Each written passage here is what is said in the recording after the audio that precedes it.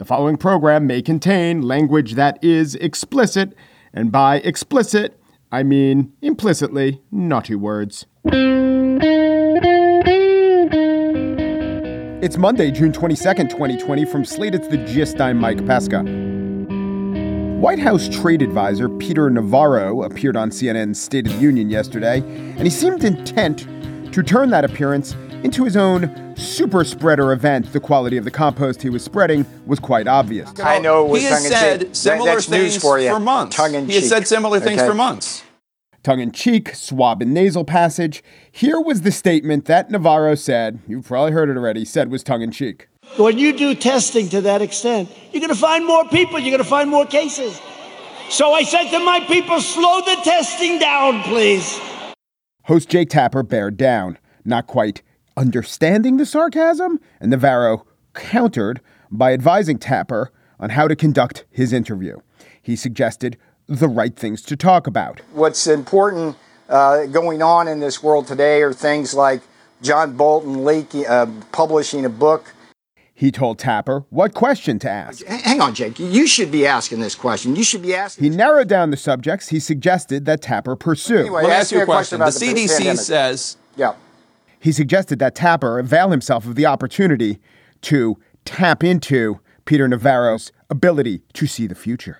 Ask me example what's going to happen on Thursday. We're going. If Tapper was tempted to ask Navarro about his soothsaying, or at least his familiarity with a day planner, Tapper did not let on. Still, Navarro was intent that Tapper not lose out on his special opportunity to ask questions to him, Peter Navarro. It's from the federal government. Jake, you're missing a great opportunity here. You're talking to the trade advisor, the manufacturing advisor. I can talk about a lot of things. Indeed, he did talk about Chinese conspiracies and his definition of lightheartedness. All right, we're 60 seconds into a tongue-in-cheek thing. Ask and answer it. I think. Well, more than 60 seconds. Here's a question. How come President Trump is just so much funnier than FDR, who never made lighthearted comments about the 2,500 Americans killed on D-Day? How come George W. Bush didn't crack wise about the 3,000 dead on 9/11? Even if Donald Trump was kidding, how is a pandemic that has killed 220,000 Americans, more Americans dead than in the Korean or Vietnam Wars combined with World War I, how is that funny? What is his understanding that eludes me, that eludes Jake, that probably eludes you, about the hilarity of 220,000 Americans dead? I mean, I guess, Mr. Navarro, you have a sense of humor I don't understand. That this was a joke? A joke is, what were Eric Trump's 3 hardest years? 2nd grade, that's a joke. The tongue-in-cheek reference to hundreds of thousands of Americans dead doesn't seem like a joke, doesn't play like a joke. I don't think he was serious. I think he was trying to make a joke. Why? But alas, that was not on the Peter Navarro suggested questions list, and so we all went without truly knowing what the hell is wrong with our president. On the show today, that Tulsa event without the big crowds. What's it all mean? But first, Maria Konnikova has been on the show many times as a special guest of the show, playing the branded segment, Is That Bullshit? But she has also written a wonderful new book about her time, her years recently, her experiment becoming a professional poker player. Maria Konnikova, author of The Biggest Bluff, up next.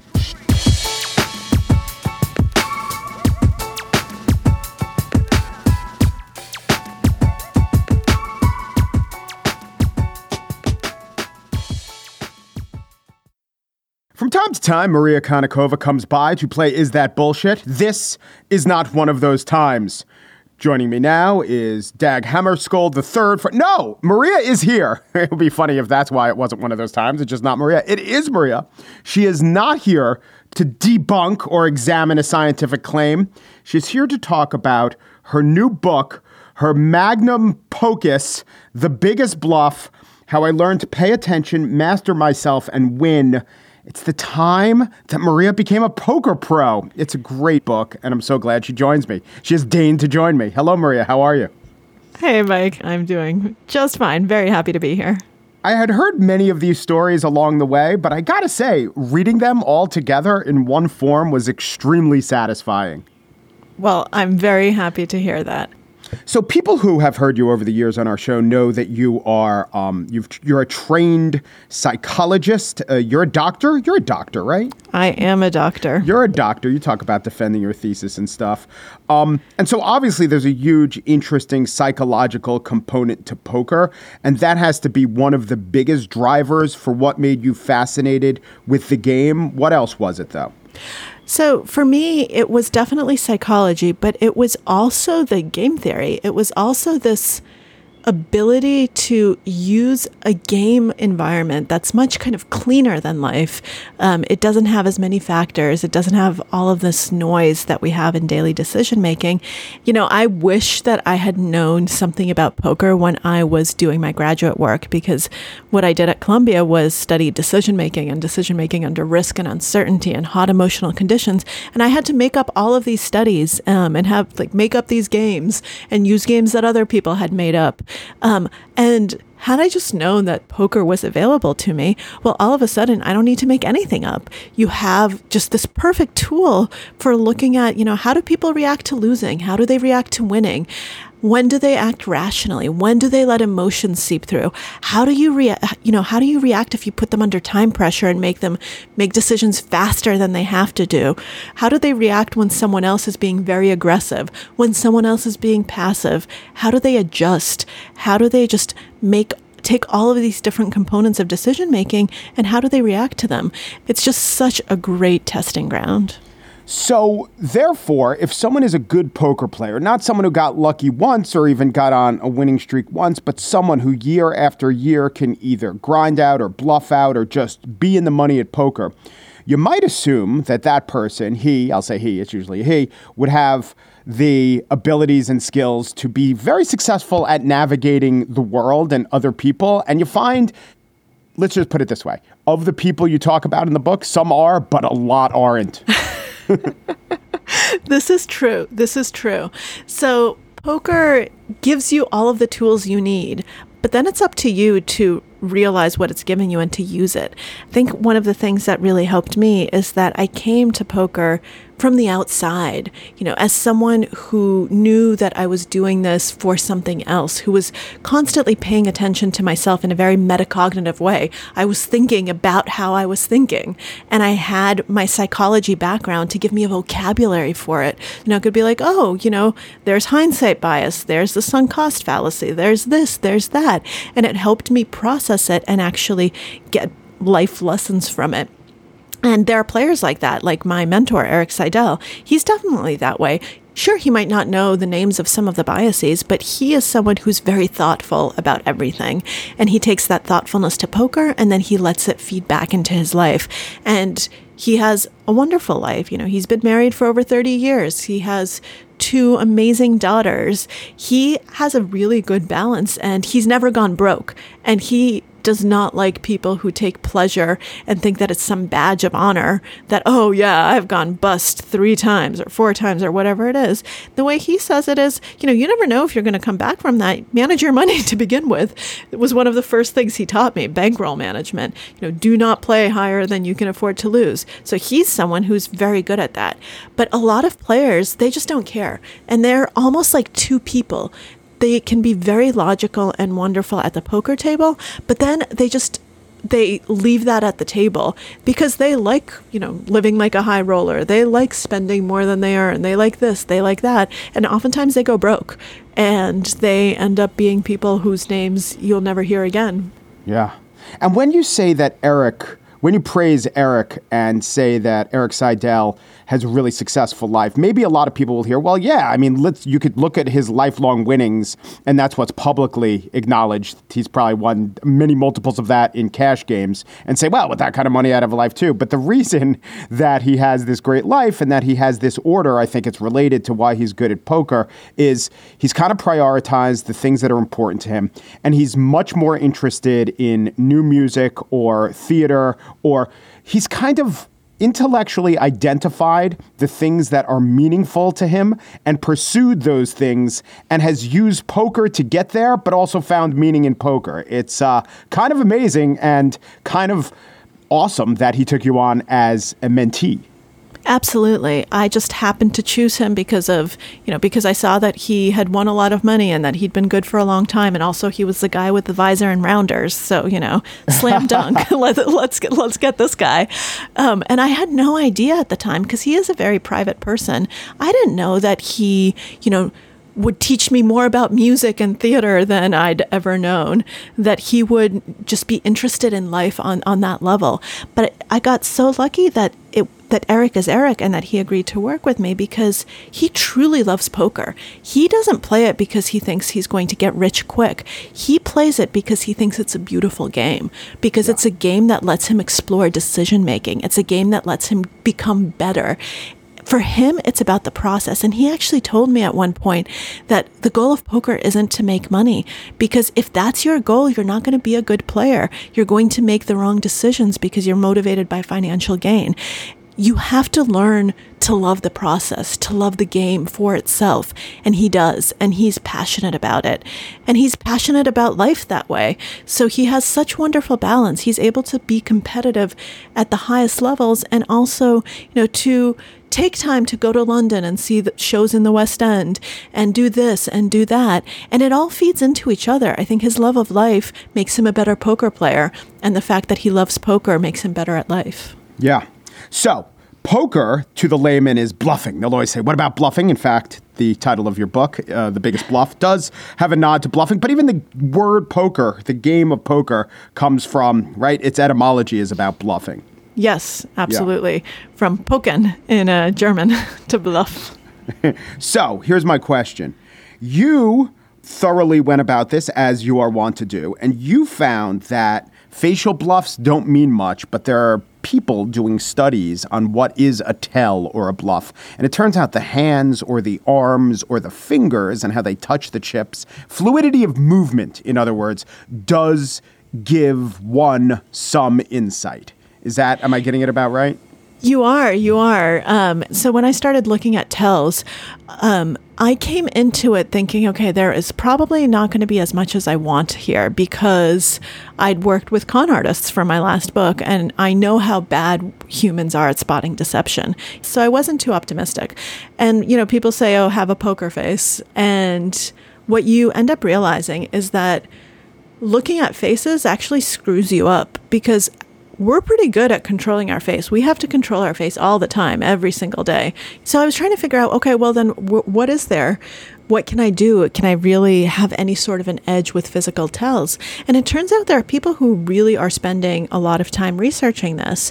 And I had a chance to talk to someone named Michael Slibian at Columbia University, who has done work on poker tells. He's interested in secret keeping, so that's how he got there.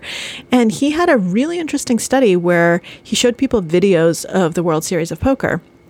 And these people were not poker players. Some of them had played before, but a lot of them had never played poker before. And he showed 3 versions. One was a totally unedited video where you could just see, from the poker table up. So someone's face, torso, hands, arms, everything. One was edited so you could only see the upper part of their body, so only their faces above their shoulders. And one was edited so that you could only see their hands and kind of that lower arm motion. And it turns out that the people who looked at faces were worse than chance at figuring out who had a strong hand. So he asked them, is this person's hand strong? That's what they had to say. Like, are they strong or are they weak? Mm-hmm. And so the faces screwed people up, and they actually started performing worse. When they looked at the whole body, they performed at chance levels. So they didn't know it was like a coin flip. But when they just looked at the hands, all of a sudden they could tell when people were holding good cards, even when they didn't know anything about poker. And to me, that's just so fascinating. We shouldn't be worried about poker face. We should be worried about poker hands. We're not controlling our hands nearly as much. And I think that's where so much valuable information can be found. So here's my question. Knowing this, do you ever give out false information via your hands or fluidity of movement? Knowing that maybe other people might know this, do you ever fumble with a chip when you're really strong just to rope someone in?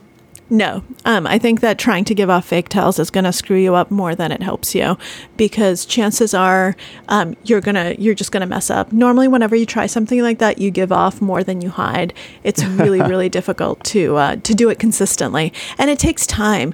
I think it's much easier to just focus on the things that you're doing and try to be consistent in how you do them rather than try to add complexity. Because if someone's really looking and really paying attention to you, they'll see when you're deviating. And if you forget to do it the next time, and you know what? The less information you're giving out, the better. You know, that's true, because whenever I have like a high pocket pair, I do, here's the church, here's the steeple, open it up and see all the people. And at this point, I think it's a tell. I really do.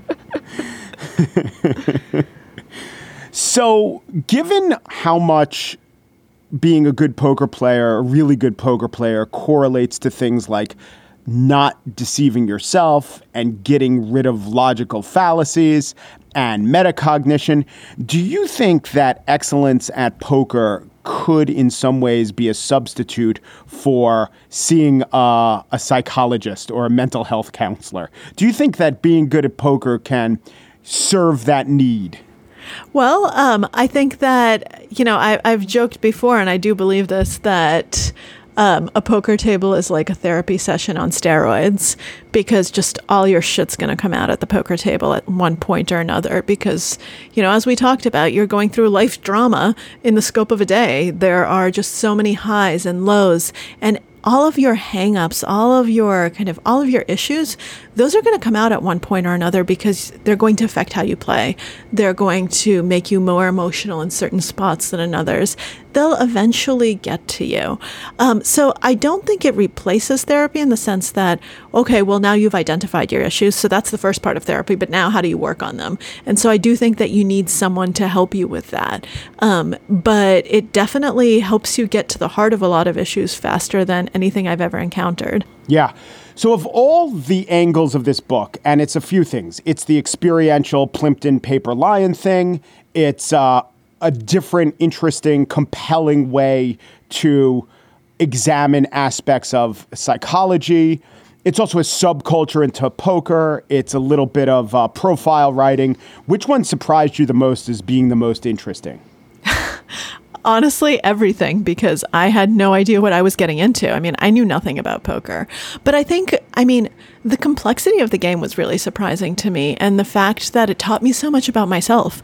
I realized that it was going to teach me about decision making. That's what I had in mind, that it was going to teach me about probabilities and statistics and that kind of thing. I knew that, so that wasn't necessarily surprising. I didn't realize that it was going to teach me to confront things about myself that I didn't even know existed, that it was going to teach me that, I've internalized gender stereotypes, and that I actually act in a way that conforms with them in a way that's not optimal, and that I let that enter into my decision process. So the amount of insight it just gave me about myself as a person and the tools that it gave me to deal with that, that to me was the most surprising, because I had no idea that a game could do that.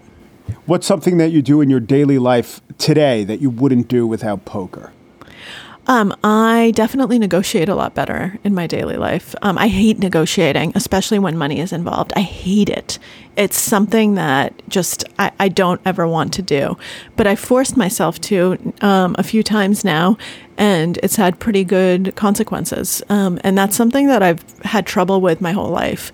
So I think that poker is the only thing that has changed. So I'm guessing that that's what's enabling me to actually get better outcomes in these.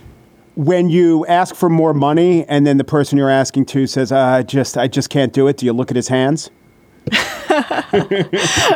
Absolutely. Every time. It's the key. The name of the book is The Biggest Bluff. The author of the book is Maria Konnikova, How I Learned to Pay Attention, Master Myself, and Win. Yes, Maria Konnikova, 2018 Newcomer of the Year finalist. Maria Konnikova, that one. Thanks so much, Maria. Thank you so much, Mike.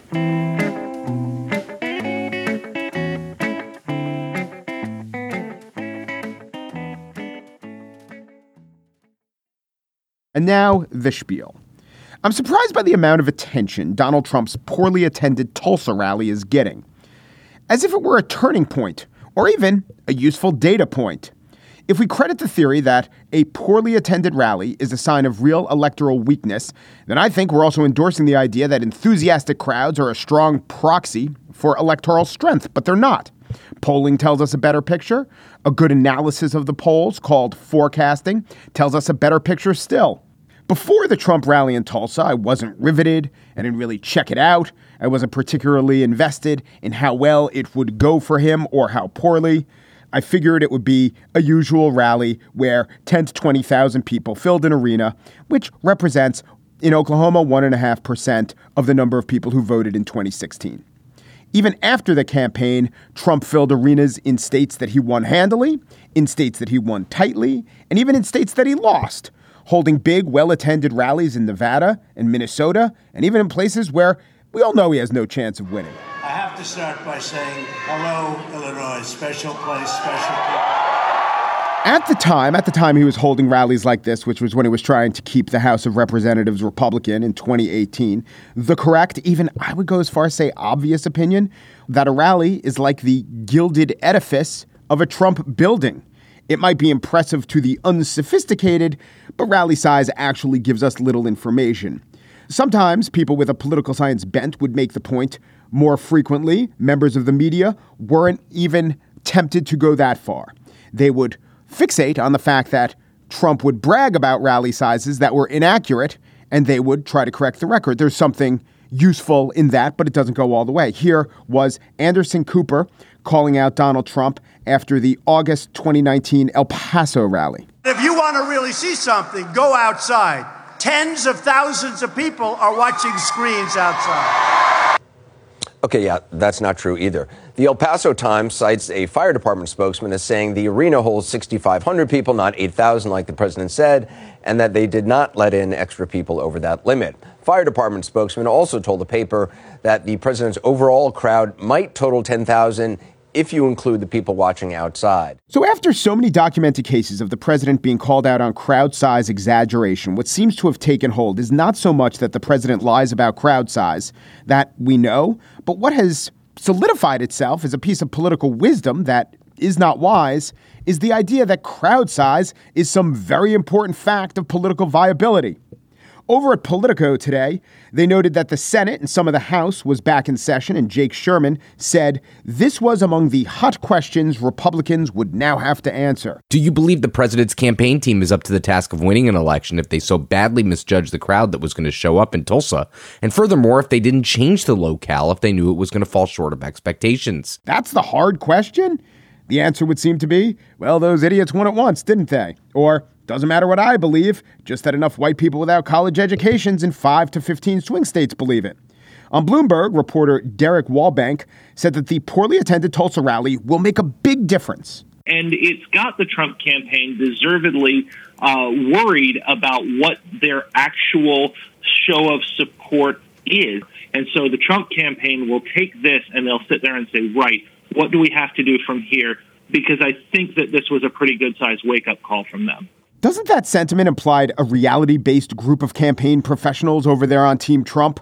If this is a wake-up call, they'll have gone from hazy dream logic to some sort of empirically based down-to-earth sensibility. What I'm saying is, I don't think the Trump team has that. My point isn't that they're stupid or a bunch of incompetents. They are immoral, of course, but that their remit is to get Donald Trump elected. So what are you going to do? Deny Trump the rallies he needs? I mean, Trump earns unadulterated coverage from these rallies.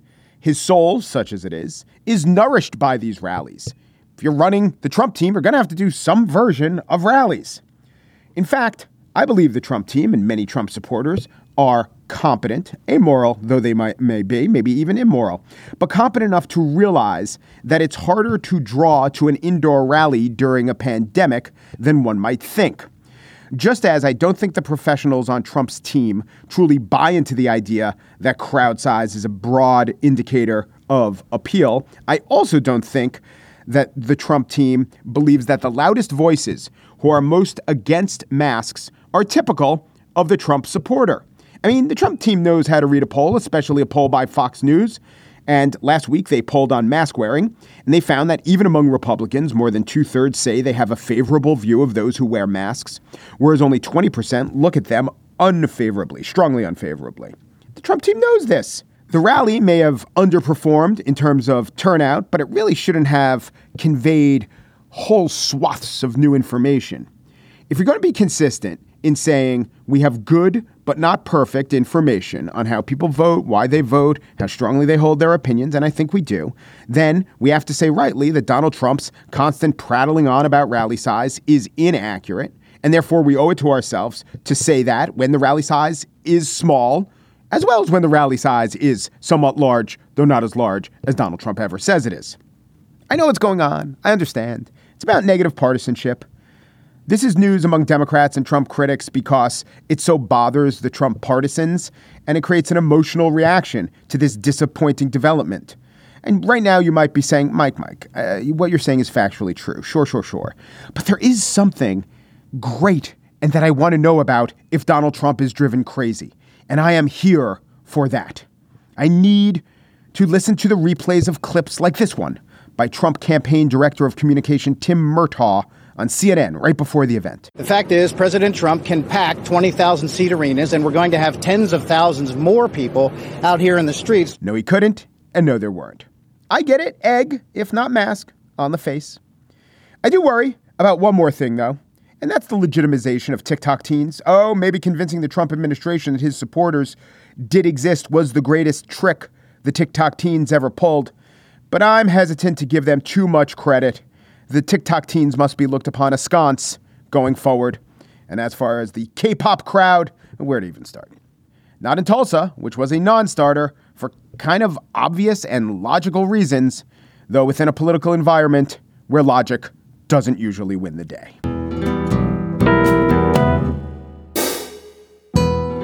And that's it for today's show. Margaret Kelly is the Gist associate producer. She is the gut shot straight draw under the gun that hits of our producing team.